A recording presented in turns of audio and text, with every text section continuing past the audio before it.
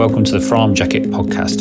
Fram make jackets for curious minds, and that means that we have a podcast where we are curious about what interesting people are like and what makes them tick, what's good and bad. And in this case, we talked to Nick Johannesson, which I'm now getting right, as you will hear, who is Well Dressed Dad. If you're into men's style, you probably know about Well Dressed Dad. Or certainly you should now, because he's very entertaining, he's very tongue-in-cheek, but he knows an enormous amount about jackets. And he does his style blog in a very down-to-earth but appreciative way, which I really enjoy. He's Norwegian, so there's a very sort of Scandi British sense of humour to it, and he just has this encyclopedic knowledge. So we hooked up in Cheltenham in a noisy cafe, and I think there's a lot to learn. It's really interesting about what I do and what he does. We're both called Nick, but he's different.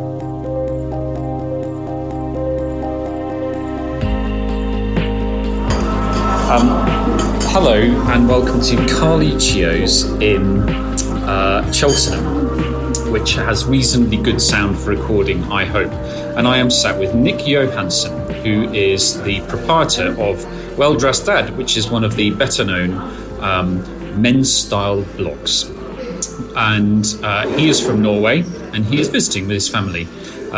Would you say that was accurate, Nick Johannesson? Well, pretty much accurate, but the name is Johannesson. But apart from that, yeah. So, yeah. And why are you in Cheltenham? We just like to visit England on our holidays and go to quite random places, really, where we hope to find things of interest. The UK is very different from Norway in that in Norway you can drive for hours without finding anything of interest.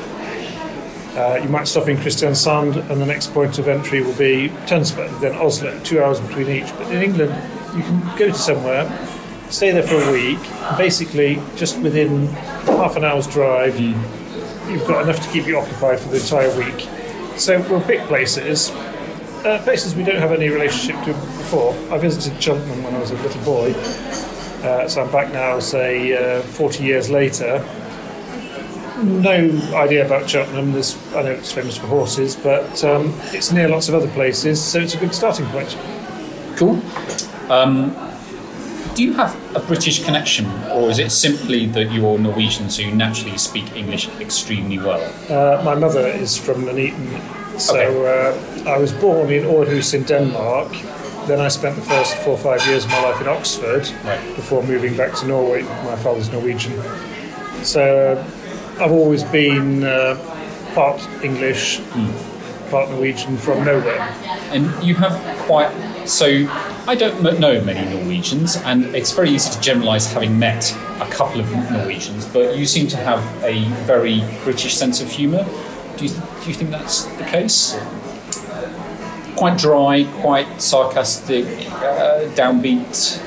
Well, Norwegian humour has tended to be very inherited from Britain. Traditionally, the most popular Norwegian humour television shows or comedians were using British material. And I find it a bit sad to say, but Monty Python is still huge in Norway. No, long after it's forgotten everywhere else. So I think Norway inherits a lot of its humour from Britain. So to talk about your blog for a sec, is I think the reason that people, and certainly I graduate towards your blog, which is now also sort of social media, and you do videos and all kinds, you're a real authority, is that first of all you're very authentic. You clearly have a passion for this, and it isn't invaded by loads of ads and product placements and stuff like that. It seems to me that you will concentrate on products that you genuinely are interested in, and so that means that I trust what you're doing, and also that you have this huge knowledge. You have a great deal more knowledge about jackets than I do, and I make them. I just go on instinct, and then you present that with a real sort of sense of humour and this sort of not overly. I think the world of style and of fashion, I'm very wary of the word fashion, it can be extremely pretentious, and I think you seem to shy away, very deliberately away from that pretension. You touched on a whole range of topics there. Yeah. If we start with fashion first, I have absolutely no interest at all in fashion. Fashion is a marketing invention. Yeah. It means you can make people buy new stuff every half year or whatever. Really, very, very little interest. I could say that I'm very into the classic designs, but most of the time, like you, I'm just being intuitive about what I like. I'll see something and think, that's nice, or I'll see other things and they just don't register at all. Yeah. But if you stick to the classic designs, you will, just by pure fluke, be fashionable every few years, but you'll never be unfashionable either. Right. But if you're going by fashion all the time, whatever you've bought is good for the next 6 months, and then you're just looking hopelessly out of fashion. So that's really not very interesting at all. Second point, you said you design your jackets without any real background in designing jackets. And I think that's a good thing, because you're coming at it with an enthusiasm, and you have the element of fluke, which can be super important, which is also, I often use this analogy with music. When musicians get too clever and too well versed in what they're doing, there's no surprises, they know this is what it takes to make a good tune. No innovation. Yeah. Right, but say if I'm making music, I only have a vague idea what I'm doing, so I'll make some mistakes, and suddenly that's cool.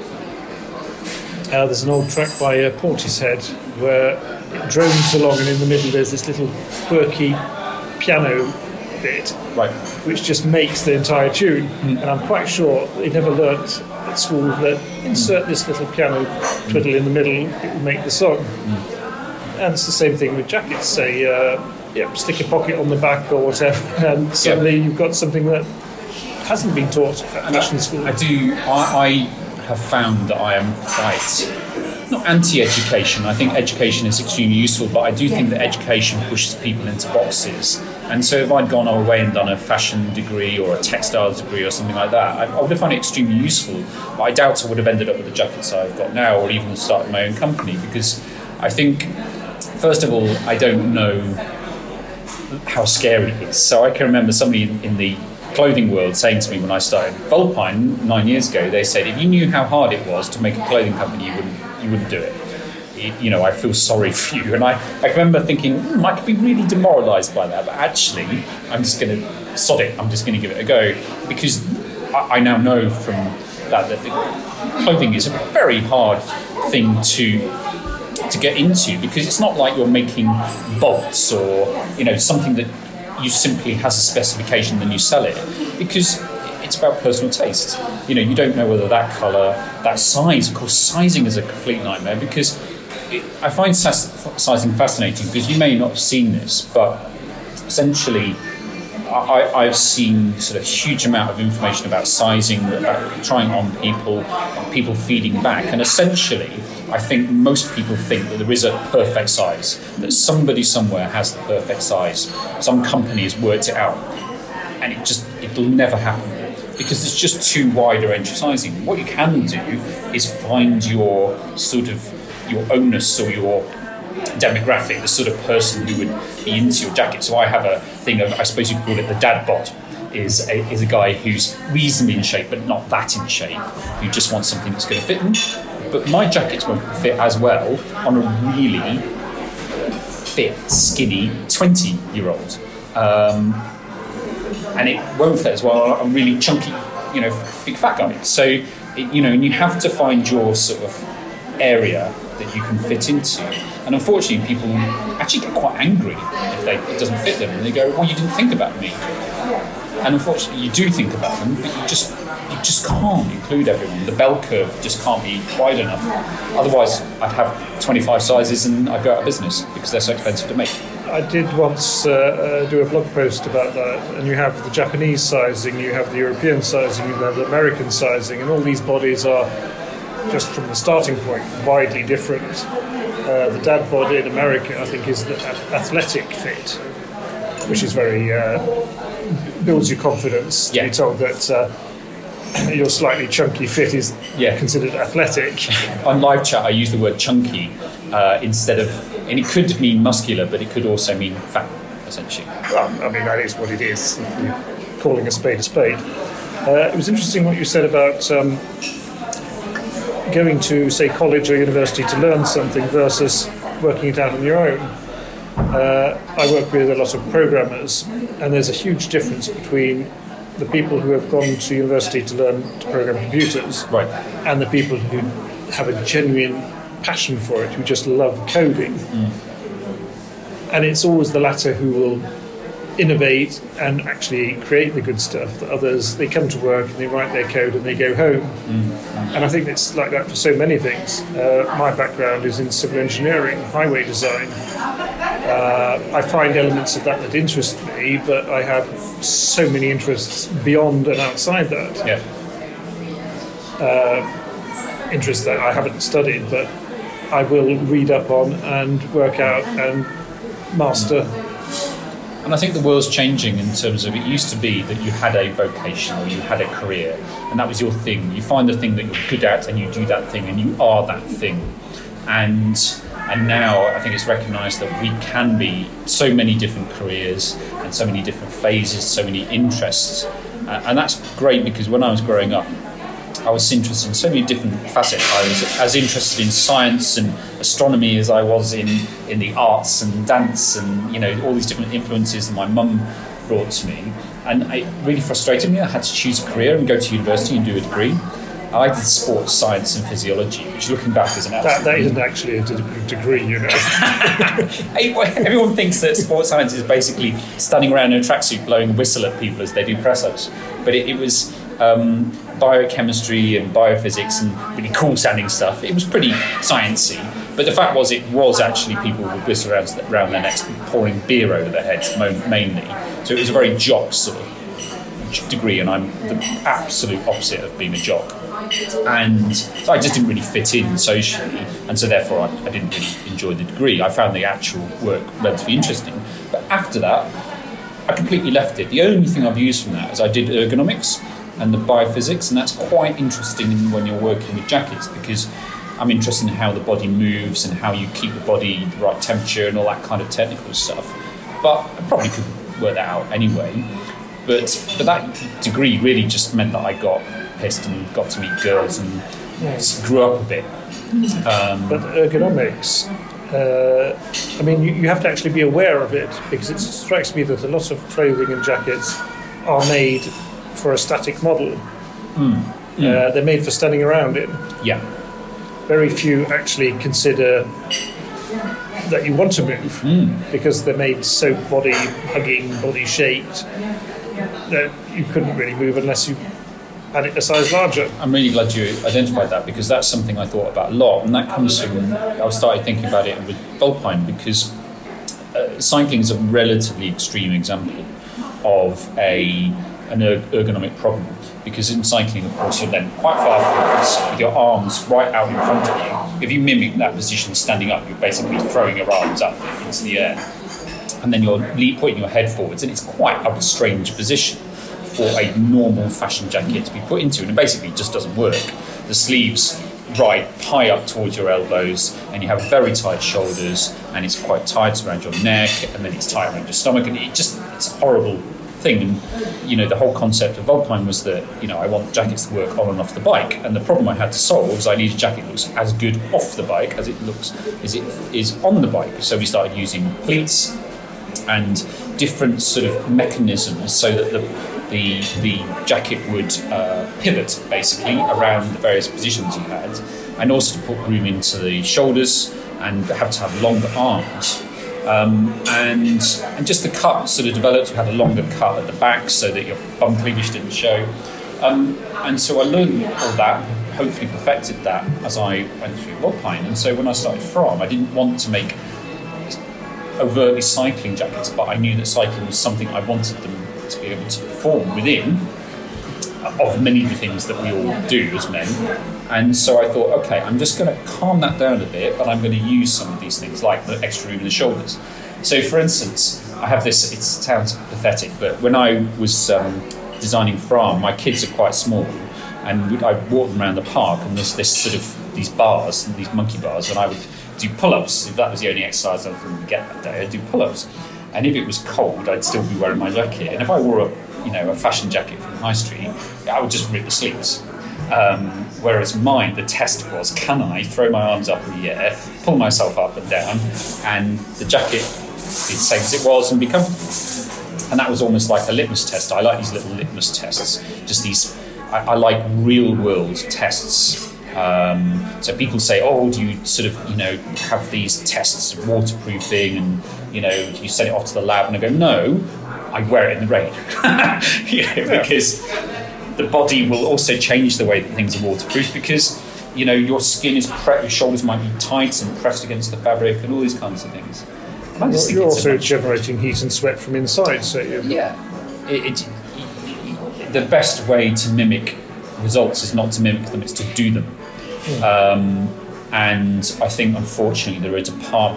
What amazes me, I don't want to start sort of slagging bigger brands off, but obviously, Fram was born from a frustration with the bigger brands. Is that I think that they undersell a promise. They don't complete a promise. My jackets are not amazing. They're not completely game-changing. They're not better. Actually, no, I think they are better. Otherwise, I wouldn't be here. But I think the reason that people are buying my jackets is essentially because there are two major problems with jacket manufacturers, the big brands I'm talking about, not the guys that we really like, the other brands that I really respect, is that it's all about margin. So these guys, they get big investment, they get bought out. Unfortunately, economic model in the world is that you have to grow. If you're going to grow profit, you have to increase margin. Increasing margin, and you're very interested in this, you have to start compromising on morality. You have to start compromising on quality, on performance. You reduce the quality of fabrics. You start pulling out the detail.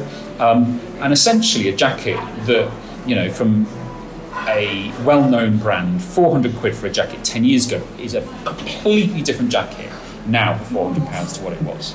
And that genuinely really pisses me off because I think it breaks a promise. And it's wrong.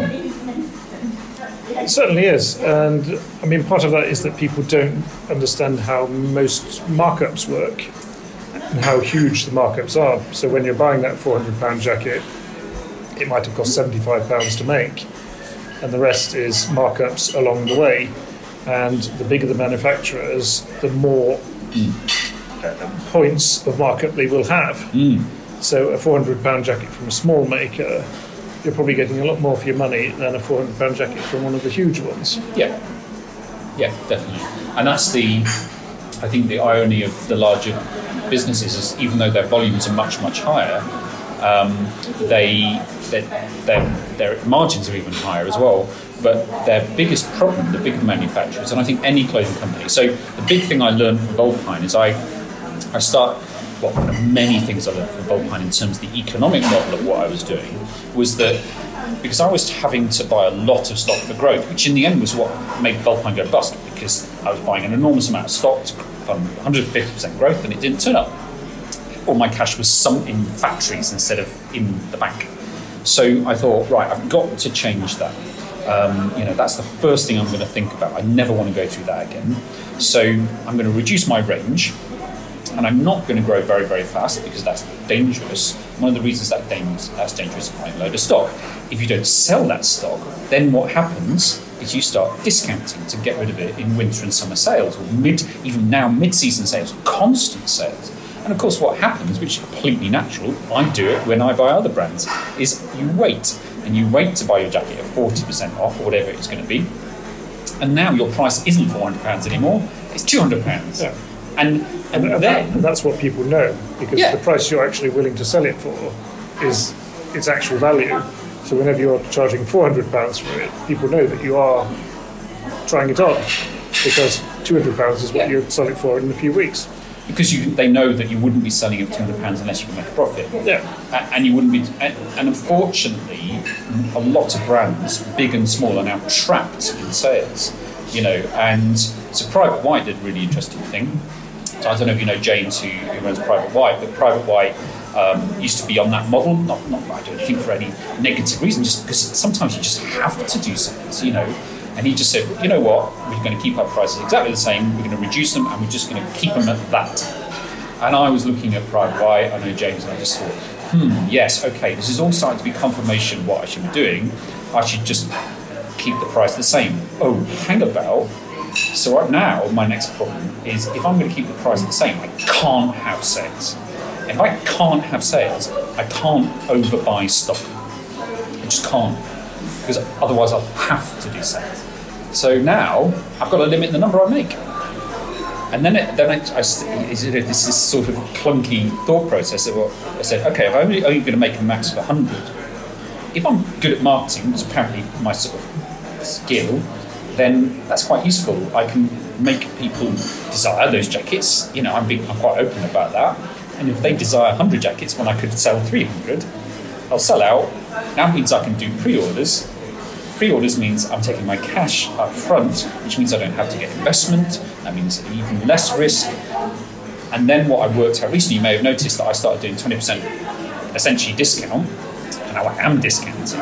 But 20% discount is now for a reason. What I'm saying is, I know I'm taking your cash up front, and so I'm going to reward you for it. And frankly, I'm going to motivate you to do that. Everyone's a winner then. Yeah. You know that you get something back for giving me the money 3 months in advance, or whatever it might be, and you feel better about that arrangement. And I'm helped a great deal because I get the cash, and it's a symbiotic relationship. And what I really like about that is that peer level sort of symbiosis, rather than saying we're the big brand and we're just going to fire information at you and you make that choice of saying, look, I'm a real bloke and I've got a company, this is what I'm trying to do and these are the reasons why. If you like it, will you help me? If you don't like it, don't buy the jacket. And it's just very open. And some people, well, I probably don't know the people who don't like it because they're not going to tell me, they just sort of move on. And some people do. And the great thing is, if I've only got 100 jackets to sell, you only need 100 customers. Yeah, so, the pressure is low. So far it's working pretty well. So we're a year old, and my body language, as I can start biting my nails, is as a business owner, I'm very circumspect. I'm constantly worrying about this stuff and trying to improve it. But essentially, what I'm doing now is I'm about to go have a little family holiday and try and sort of think about all this information that's come over the last year, because we launched literally a year ago, almost to the day, is what's gone right, what's gone wrong, where have we got to. And actually, my partner Jason has said, give yourself a pat on the back because it's actually working. And as a business owner, it never fails to amaze fellow business owners when our businesses actually start selling stuff. You go, thank Christ, it's actually working, because it's terrifying. I can imagine it is, putting all your eggs in a basket like that and having to do what you believe in. With regards to Private White, though, you will notice on their website now they do have a discounted section. Oh, really? They do. And they also claim a huge transparency about the pricing of what they do. Right. And if you ask other people in the industry to sort of look at the numbers, well... Okay. I'm hyper aware of sort of... So I think that is a huge marketing thing as well. I mean, everyone is after a marketing angle. Right. Whether it's the small maker using blind monks to assemble their goods, or if it's the huge maker who's rescuing plastic from the sea and recycling it into their clothes. I mean, everyone is trying to come up with an angle today that the public will respond to. I've got a really interesting thing I just thought of, actually, since we're talking lots about jackets, and I think that the guys who buy these jackets are really interested in the sort of process, and I think, like everyone, we all kind of develop our own perfect jacket. If I could have a jacket, it would be like this. So I am designing thermal jackets now. It's like summer, it's quiet, it's a great time to design. I've permeated lots of thoughts in terms of what I want to do with thermal jackets. I don't want to give too much away, and we talked about this a little bit a few months ago, actually, because you were saying you had really a favourite jacket and you really like this and you wanted me to get together with another founder of. Unfortunately, it didn't happen. Yes. And he's a really interesting guy who's actually put the jacket design aside now because he was unable to make headway with the major outlets and managed to get distribution of it. He's really that's clever. A shame. Evelson trekking jacket. Very, so he's not making them anymore? No, I don't think so. Oh, what a shame. I think I'd find that devastating if I couldn't do that. But I think this is the thing that I think a lot of people recognise about business is that it's very hard, but a lot of people don't. I think a lot of people think that entrepreneurialism is. I think so I've stopped calling myself an entrepreneur. I tried to stop doing that and call myself a small business person because I think the word entrepreneur is becoming toxic. It's this view of this slick sort of person who has this high life and has sushi lunches and hangs around with celebs. And actually, entrepreneur is actually just graft and fear. I think if you call yourself one, it sort of implies that you have found the secret sauce that really helps everything. But people think you're rich, and the opposite is true. Is because most entrepreneurs in the media are very, very rich and famous. People think that's what entrepreneur is, and actually most entrepreneurs are just people starting a business with their personal savings and then working a second job to try and pay for that, and actually not that it's like a charity case, they've chosen to do that, but it's a very hard life at first because the risk is that you put in that risk in the hope that you will become successful, and everyone has their own definition of success, whether it's fame or money or just feeling good about what you do. Anyway, so I've dropped entrepreneur, and I think just going around in circles, I'm really, really genuinely sorry to hear that chap has stopped because, I've come to realise how much joy and satisfaction I get from designing and making jackets, but also seeing them bought. So part of what I've come out of my breakdown a couple of years ago is start to appreciate the things I didn't think about before. So one of them is I should actually be really grateful and really happy that people like my stuff. Whereas before I used to go, oh no, that's not good enough, we need to sell more things, or oh, I've just got to worry about making pants now, or whatever it is, rather than going, oh, actually, stop a second. Isn't it great somebody likes my design? Pat on the back, well done, hopefully not in an arrogant way, but it's a strange thing of just being constantly needy for, I don't know what it is. So it's very analogue to the whole social media thing though now, isn't it? Right. I mean, everyone wants to be liked. Of course, making a jacket and selling it and wanting to be liked is a lot more valuable than posting a photo of your dinner on social media and wanting to be liked for that. But it's the same with blogging. So, I mean, I research and put in effort and write things, so it's very valuable for me that people read it and give me feedback. So why do you blog? I think I've always had this need to share what I appreciate. As a teenager, we had local radio up in the north of Norway in Tromsø, where I was living, and every week we'd have a 2-hour show where we'd order the latest cool records from England to be able to play them. But it was part of this feeling of wanting to share the good things, and I think that's where I come with the blogging now as well, because I blog about things that I think are cool, that I like, that I'm interested in, and I want other people to know about it. So it's the sharing of that information. It is the sharing, and it's also been a process for me where I wanted to be able to write, and I was never sure that I actually could write. But then when I did start writing, people were saying, "Oh, that's good. You're good at writing," and I thought, "Wow, that's cool." That's something I always wanted to be able to do. Did that scare you?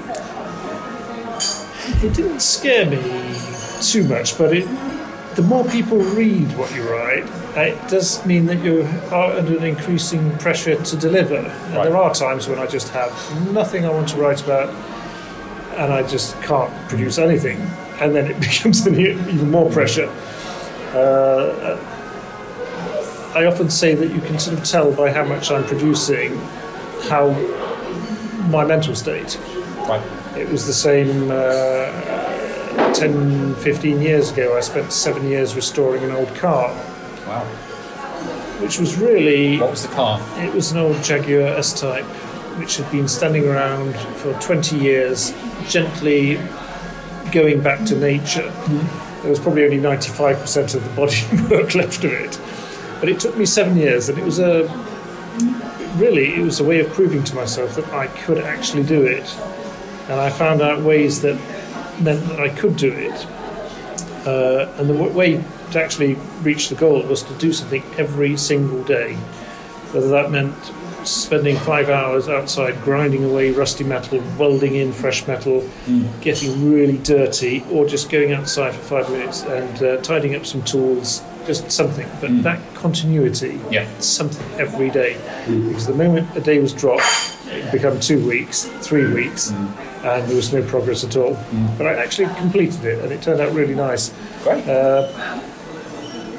Probably about 2,500 hours in it over 7 years. Was it worth it? Was it worth it financially? No. But it was a victory for me. That's really all it turned out. I think there's also a comparison to that in business as well. Is what's fun? What I've discovered is I'm a very proactive, naturally motivated person. I didn't know that, and it's easy to be motivated when doing something you enjoy, you believe in, and also, frankly, you can't afford not to get right. But so it's almost like for me, I find fear a motivator, and as long as it's not too much, then that becomes too much pressure. But also it's great motivation when you start enjoying things. And actually what I find is momentum is incredibly important in business, as in doing a business. So sometimes when I'm knackered, or there's stuff going on with the family or whatever, I just have to sit, and then I'll start with something simple, customer service emails, or whatever, and I'll just get going, and I've got to get going because like at the moment I'm sort of just pretty wrecked, really. It's been very hard sort of 18 months, hard sort of X years, and I just feel really knackered, and that's usually when my creativity tends to drop. And what's interesting is I thought, I've got to design jackets, and I wasn't that enthusiastic, and now I've got really into it, and found my new motivation. However, with blogging and the sort of creation of the emails that I do and stuff, I'm finding it really quite hard because I just have quite low finite resources at the moment, and it sort of shows. It's interesting. I think an outsider who doesn't know me can tell my level of energy by the number of the output that we see, and the output at the moment is relatively low because I'm just crawling to this holiday, and hopefully by August I'll be all guns blazing again, and they'll be getting an email every half hour. I think the effect of the holiday will be that you're so knackered after your holiday you will appreciate getting back into work again. Yeah, with a 6 and a 3-year-old, you might be right. So I want to do this little exercise is with a ultimate thermal jacket. So I've already got my designs actually being done at the moment. So the way I design is I have obviously these ideas, and particularly I think about fabrics and usage. What's this weather look like? So I'm designing 2 jackets at the moment. One is a sort of cold autumn jacket, very, very practical jacket that is just a real workhorse that you probably wear most sort of British winter weather, which is just sort of 3 to 8 degrees centigrade, bit of drizzle, bit of rain, a lot of wind, just sort of generic. And then there's one that's a sort of super thermal, probably much more Norway-based jacket, which is sub-zero,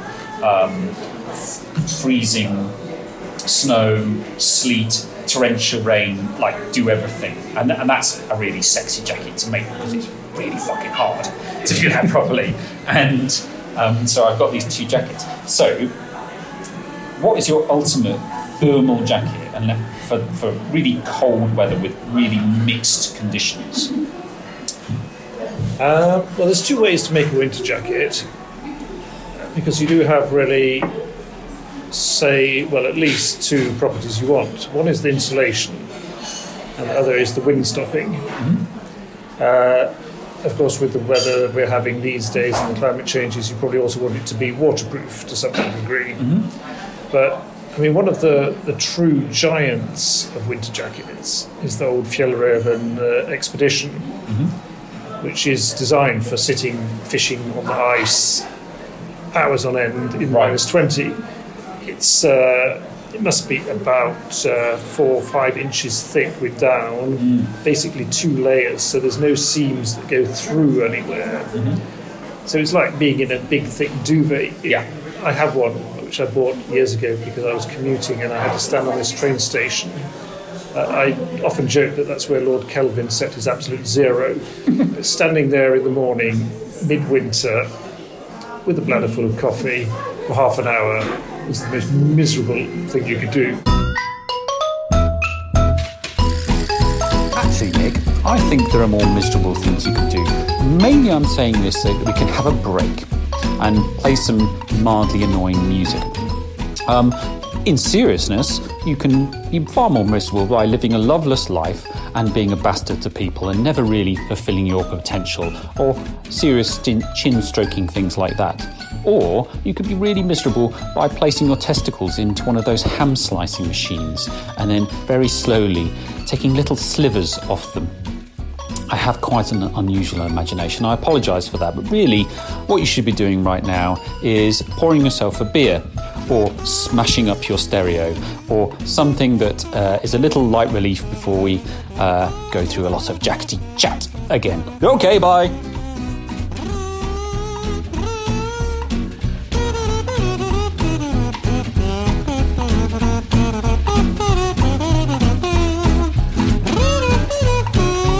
With the Fjällräven expedition on, it was like being back in your bed, nice and warm. It was also superb for sleeping in the train. It didn't get too hot on the train? Well, you just have it open and just like nesting in it. Okay. It's brilliant. Don't use it that much these days because it's so huge. Yeah. But it's all insulation. So it's on the scale of practicality versus style, it's very heavily towards practicality. It's like many winter jackets, it's good for sitting around in. Okay. You wouldn't use it for skiing. No. But my other favourite winter jackets tend to be huge parkas, thick waxed cotton, probably very little insulation, maybe just a thin layer of wool inside. Okay. But that's where you add in your own insulation. Yes. So depending on the actual weather outside, how cold it is, you'll put in a knitted jumper of varying thicknesses. Yeah, because layering it is the sort of best way to do it, and of course it gives you far greater sort of width of use. It gives you the flexibility, and that waxed cotton is keeping the wind out, so the air inside is stationary and insulating. And I see a lot of winter jackets that aren't really that good because they've got seams going through, so the heat is coming out. You have wind blowing up the arms. You have to have proper cuffs to stop the wind coming up. Hood design. Very, very few people seem to manage to make a proper hood. And that is a hood that sits close to your head. It sits round your face, so wind doesn't blow in round it. I'm smiling because I'm interested in what you think of the hood on my waterproof. I'll have a look at that later. And also, you have to be able to move your head without it opening up huge gaps. I mean, it's quite simple stuff, but you see that people who make these jackets, they're not really thinking about that. They're thinking about how cool it is, how cheap it is to make, how whatever. Yeah. But there are very basic things that you just have to get right. I think that's the point, is functionality. For me, functionality has to come before everything else. You start with the functionality. And the great thing is, in terms of design, I feel that there's some pretty established rules. And for me, I'm not going to move too far outside the rules. So, for instance, with the field jacket you've seen, I sort of use gunmetal and I use different kind of snap. I had a sort of non-traditional, it's not the brass type snap, and just sort of tweaking outside those sort of hyper-defined classic design, but not falling too far beyond it. And I really enjoy that area. Just sort of subtle innovation rather than essentially what becomes fashion, where you just say, hey, let's just create this mad sort of sci-fi thing. Because I'd love to define what happened with style and fashion. There's somewhere between the sort of 1920s and 1950s, pretty much, in my opinion, all the best design happened, and it hasn't really changed or improved since then. You know, with the 50s, whether it's a Harrington, or the 30s, or wherever, with a suit and tie and military wear and jackets. You probably know a lot more about this than me, but I find that fascinating. There was a particularly verdant period, probably pre-Second World War, where everything was basically done beautifully, and ever since it's never really caught up. I don't know if you agree. I think people appreciated, I hate to use the word even, but tailoring more then. You had a sense that you invested in a good coat and it would last you a long time. That was the only coat you had. Or it was your best coat and you had a work coat. But it's not like now where people, and I won't even point the finger at myself, tend to have quite a few coats. How many coats have you got? I won't comment. I can tell you afterwards. 3. I have at least 3, yes. But you mentioned military, and that is very interesting because the military tends to design things fit for a purpose. Yes. With few compromises, other than maybe that they get made a little more cheaply than intended, but they make things with a very, very clear purpose. But the fashion industry has sort of latched on to, we'll make something military inspired, so let's make an M65. Right. Which is what everyone makes. And I just see them all over it and I think, another one. Yeah, it's okay. It's a classic design, but there are so many others. Say for an ultimate winter coat, we have the Swedish M1909, often called the Mats Larsson, after one of the companies that made them for the Swedish Army. It's basically a combination of sheepskin and immensely thick canvas. Right. Big buttons at the front. It goes down below your bum. It's got big, huge pockets, easy to open, so you can stash your hat, you can stash your mittens in there or whatever. And it's got this massive, huge sheepskin collar you can just tuck up around your head, basically only the top of your head visible, and then button up the front. Wow. And it is totally no compromise. There's no fashion finesse in it. Very heavy? It's about 4.5, 5 kilos, I think. Okay. So, I mean, it could probably have been heavier, but compared to modern jackets, it's a massive thing. Yeah. But also, you're basically wearing almost 2 sheep's worth of sheepskin. So it's immense. That is well due a comeback. You've also got the interesting Tropal jacket that the British Army made during World War II. It was really made when they had plans of invading Norway and needed something suitably hardcore for the cold Norwegian weather. It's again heavy canvas. The first ones were made with sheepskin, the later ones were made with a wool type of insulation called kapok. The same massive collar, but this one goes even further down. I mean, it almost goes down to your boots. Wow. You can't really move around in it, but great for standing around. So that's also inspiration could have been taken from there. It's got these wonderful brass clasps, and again the huge pockets, which are easy to open. I'm really interested in I tend to graduate towards the mid area, because I think I always think of British weather, because British weather is generally in a mid area. It's very Atlantic weather. It's generally mild, cloudy, a bit rainy. Actually, the number of torrential rain days you have in the UK is very low. Today is why I'm wearing my waterproof. And actually, what's changing about British weather is we get a lot more hot days. It seems, sadly, in my opinion, and actually the number of snow days is extremely rare. But of course, we also do travel, and people, I think, generally graduate towards the extremes. I want a waterproof for torrential rain. So what I find is people always ask me, is the field jacket waterproof? And I go, no. And they go, oh, well, what's the point? And I go, well, I deliberately didn't make it waterproof. I didn't want to waterproof, because on this sliding scale of breathability versus waterproofing, there is no amazing, perfect fabric which has nailed it so you're just as breathable as waterproof. No, because the best waterproof fabric is probably a rubberized cotton, say the old Macintoshes. I mean, they do a terrific job in keeping the rain out. They also keep every bit of dampness you create on the inside. Yeah.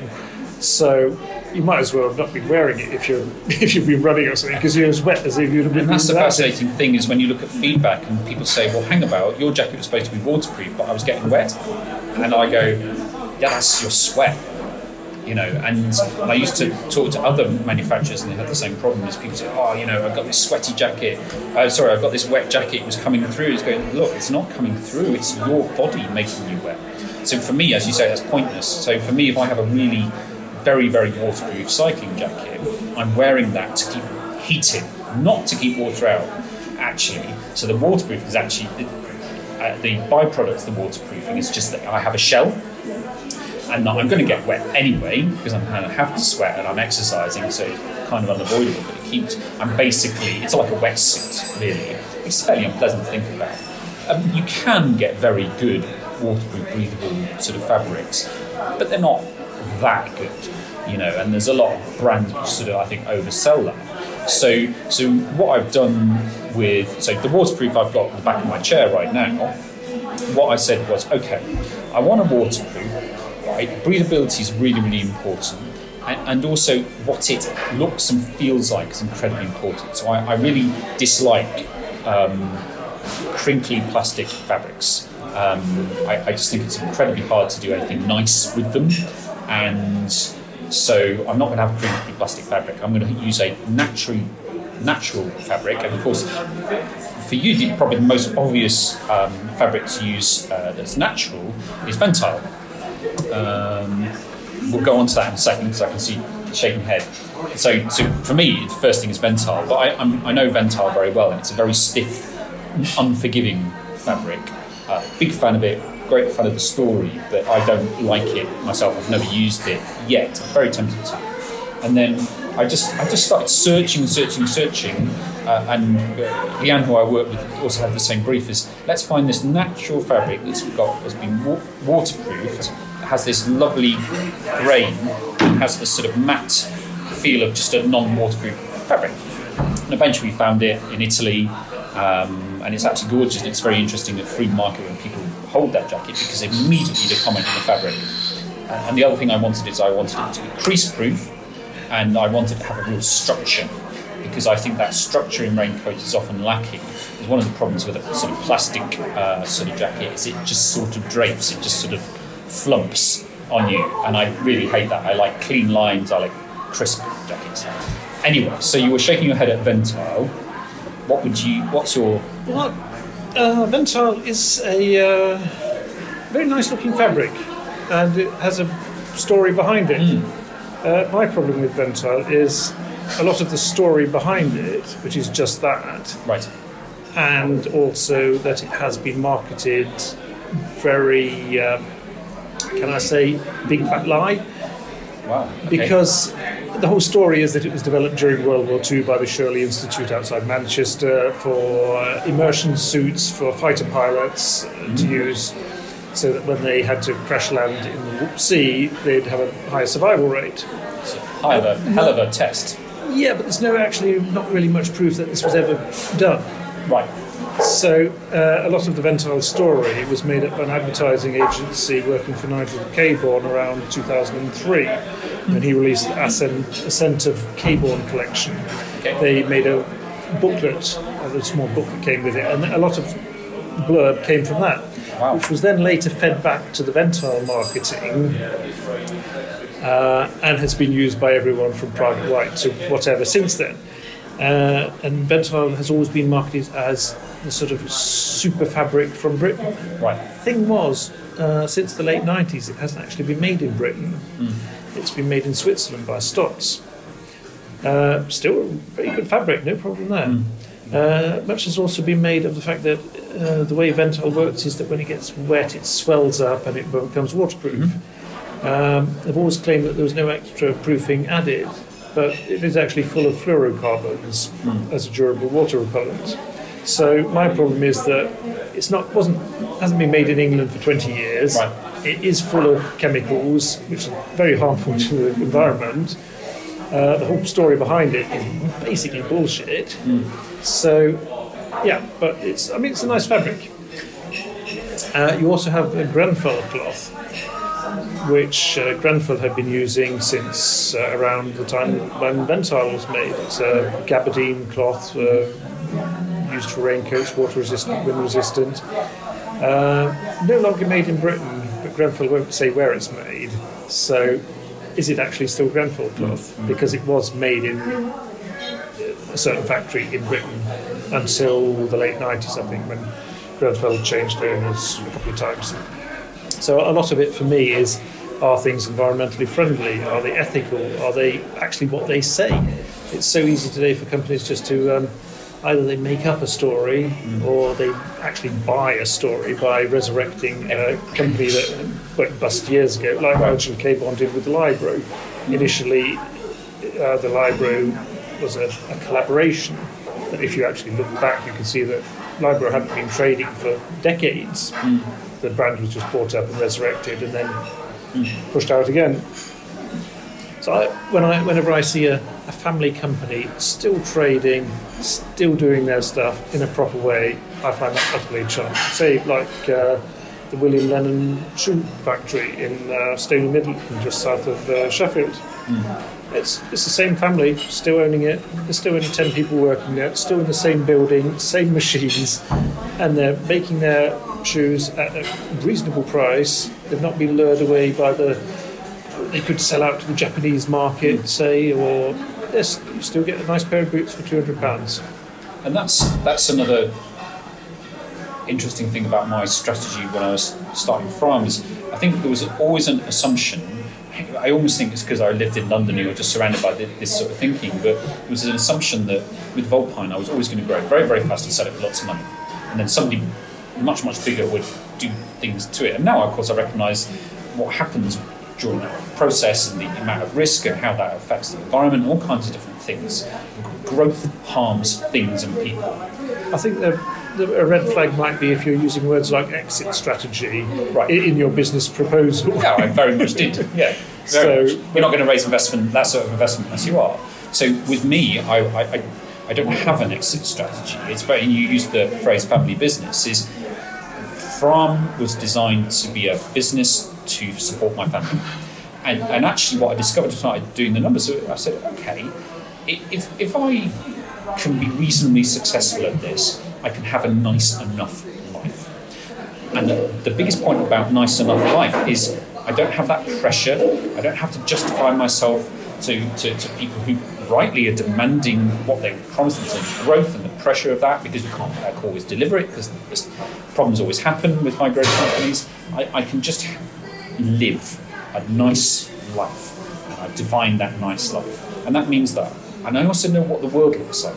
I'm selling these jackets, I'm making it as good as I possibly can do. 5 years, 10 years down the line, I continue to have a nice life. Maybe I'll introduce a new jacket, but what I'm not trying to do is the constant pressure of I've got to get bought out by X, Y, and Z, and this group, and I've got to, prove these profitability figures and this growth figures and all this kind of stuff, because it's a completely different world. I know from experiences, the space in my brain each day is, I better pack up those jackets and make sure I answer all these emails and make sure everyone's happy and make sure our website works properly, rather than, holy crap, I've got a huge meeting coming up next week, I'd better do that presentation, otherwise they're going to garrote me,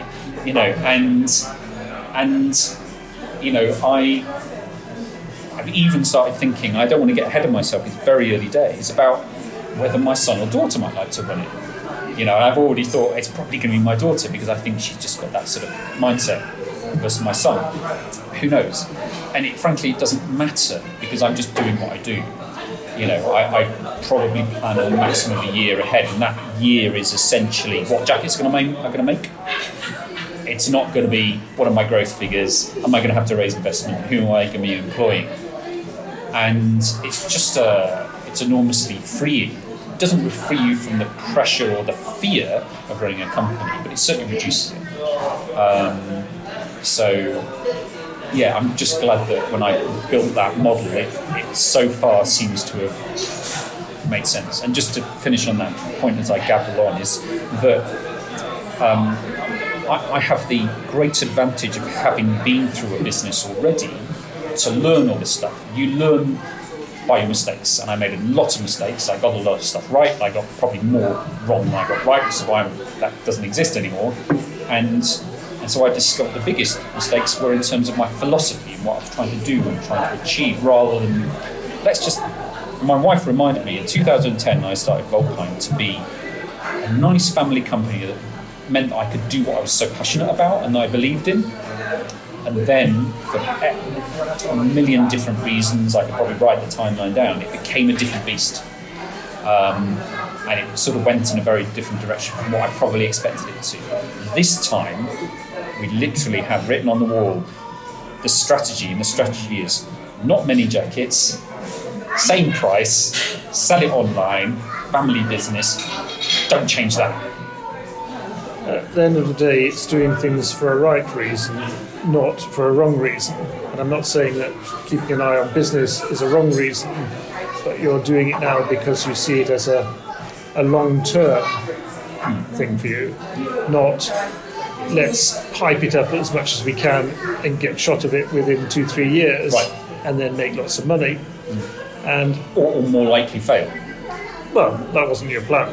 No, but now I know that that's the most likely outcome. You wanted a place in France and a Bentley convertible and kids off to private Definitely school. not a Bentley convertible, probably a Maserati. All that. But that's the whole thing. I mean, more money, more problems, as I think one of the rappers once said. Yeah. Because you start earning more money, you have to have a bigger house because you want people to know you have more money. You want bigger cars, flasher cars, maybe more cars. You want a holiday place. Maybe you want to start travelling by hang helicopter. around with different people.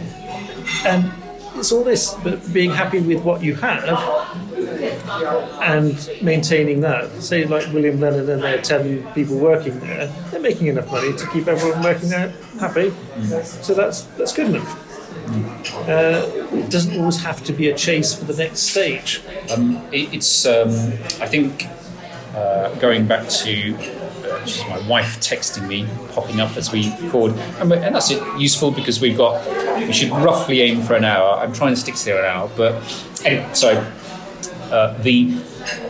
I've started using this phrase, even though I hated it at first. The gift of having a nervous breakdown is that you just have a massive punch in the face and a good kick into the ribs and a couple of punctured lungs. Actually, that will kill you. But anyway, is this massive recentering of what your priorities are, and I can see very clearly that I was so massively, incredibly stressed, obsessed by trying to first of all grow Volpine, then to save Volpine, and completely ignoring everything, my health, my family, all this stuff.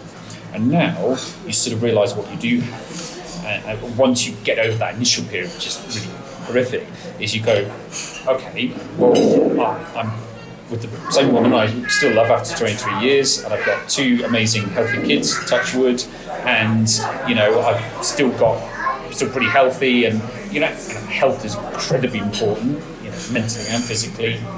And so you go, actually, it's a very glib thing that people say all the time, and you don't really take it in when you read self-help things in magazines and stuff, but it's really true, that is the stuff that matters. You can't buy that stuff. And actually, I've been stripping away, the accoutrement of my life, over the last couple of years, and simplifying it constantly to give myself more time. Because the thing I really want is time to do things that give me joy. So I actually really enjoy developing the website. I really enjoy blogging. I really enjoy riding my bike. I really enjoy dicking about my kids, rather than smashing my head against a laptop to produce a spreadsheet at 1 o'clock in the morning. So yeah, it's a kind of an obvious self-help thing to say, but it's absolutely true, and it's just hammered home, unfortunately, very clearly with a negative event. I think having a breakdown, be it large or small, is your body's way of saying, that's it, stop. And while it might take you a while to get back, that sense of just being able to breathe freely again, and there's no one demanding anything from you. It's just downtime, and then you can come back. Is very valuable. So and the guilt for me also, removing mostly the guilt of reducing your ambitions So I have a terrible problem with being so motivated that I work too hard. And I don't say it as an arrogant thing, it's the way I am. Is if you leave me to my own devices, if I was single, all I would do is work. And I recognise that very clearly in myself. And lucky that I have a wife who hits me on the head with a plank and makes me stop. And I'm getting better at stopping myself. But I don't know what that is. It's probably some sort of proving myself hang up or whatever. But actually getting better and better at relaxing.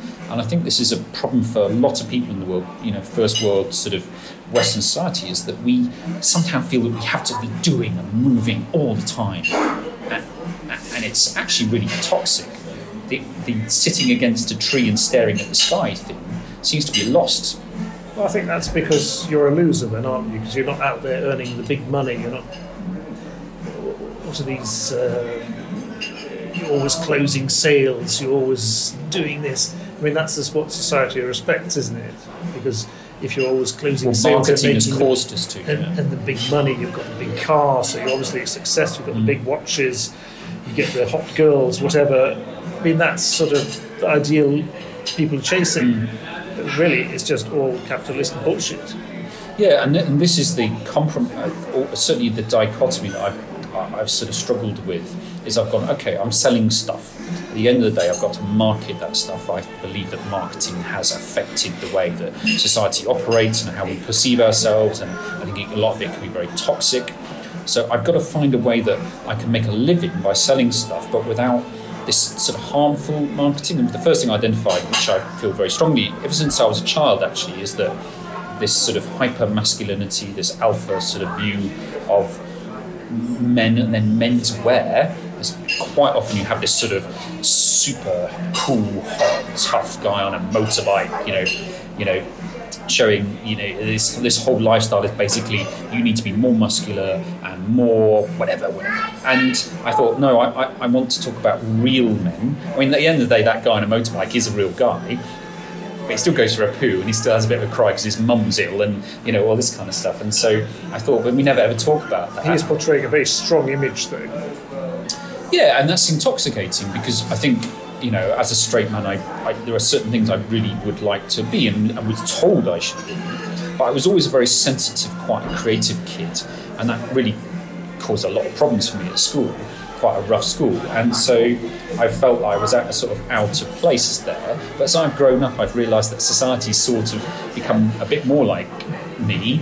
Not because of me, but it's men are allowed to be more creative and more sensitive and touch their emotions and stuff without it being naff or gay as the insult that I stupidly was called when I was younger. And so anyway, I wanted a brand that was a bit more emotive but also I don't want it to be over the top. I don't want it to be saccharine. I still want it to be masculine. However, it's very hard to define masculine these days. But I just wanted some sort of room to be meant to talk to each other. And the really scary thing, it's actually genuinely scary, and I'm finding it quite hard to sort of come to terms with this, is that men approach me online and share their problems, sometimes really horrific problems. And I find that extremely emotionally draining. And not mainly, I'm scared because I don't think I've got the ability to give good advice. All I can be is somebody who listens, so that's all I try to be. And often the time that is all that is necessary, because nobody has the solutions to all the problems. No. Men are generally pretty poor at talking about proper things. They're good at talking about sports or, say, jackets. Right. But you're going through a divorce, you're really in a shit place, you could really need someone to talk to. And say you've got a friend then who's gone through the same, actually opening up and talking about it can be very, very helpful. And I think that what's shocking to me is that I probably recognise it myself, so many men think that they are alone and in feeling stupid about the fact that they are like this when other people aren't. And I think that's a lot of that's to do with social media and to do with this view of all your mates are doing amazing, wonderful, happy things. When actually, we don't want to post the fact that we're crying because, X, Y, and Z. You don't put that stuff on Instagram or on Facebook. And most of our lives are, I think, relatively monotonous. Some of our lives are and hopefully not too much, are pretty grim. And some of our life is full of joy. But most of it is just trudge. And I think one of the most important things in life is to actually start to enjoy the trudge, and for it not to be trudged, actually just to be. So that's why I'm an entrepreneur, is actually that trudge, that process becomes interesting, fun, because I'm doing something new. Whereas if I was just, stamping sheets in a actuaries, it would be pure trudge, and I'd probably be much more miserable than I am now. There's also a point that most people think that they have heaps of unique problems. Right. Once you get talking to others, though, you'll realise that the list of problems or the types of problems are very much shared. Every man going through a divorce with kids has very many of the same problems. And I'm sure the same for females. But the thing is, if they're never talked about, you never realise that. No. There was something I was thinking about with regards to marketing. For me, there's two types of marketing. You've got the honest marketing, where you lay out what you have with the facts, and the person looking at it, it's a market stall, can make up their own opinion. Yeah. Oh, this looks good. Yeah, I like that. I'll buy it. Or you have the manipulative marketing. Now, we were watching telly last night, and we wanted to see something on ITV, and the increasing number of ads between the show segments, and it's all totally manipulative. They're all trying to create some feeling in you, some desire, something or other that you didn't have before that came along, and it's all because they want you to give them money. For me, if you're doing that, I'm not interested. No. But if you're making something good and you just tell me all about it, the facts, they can be embellished a little bit to make it sound a little romantic, but don't manipulate it. And I think the key is about having confidence in your product. If you have a genuinely good product, and you can talk about that with enthusiasm and you believe in it, that is your marketing, and that's the best marketing for me. Whereas if you actually have the same product and it's an inferior product as everyone else, which is most products in the world, most breakfast cereals or most cars, then you have to find some other way. I can always remember there was an advert in the 90s, I can't remember what brand, Peugeot or Citroën, it doesn't matter, clearly I didn't remember, but it was this song, M People, look for the hero inside yourself. And you had this guy pulling this girl out away from some disaster and doing all these wonderful heroic things. And you go, that's got absolutely nothing to do with real life. That car is not going to enable you to become a hero. And it was utter bollocks. And I just thought, okay, I think that really, really stayed in my head. I must never do that, Well, I think if your car is a reason someone wants to be with you, it's probably not the person you want to be with anyway. Right. Cheap cars tend to try to advertise themselves as being magnets for desirable people, but they rarely are. In truth, most people don't really care what you're wearing or what you drive. It's all about what you want yourself. And just on that point, what I find interesting though is we care what we wear.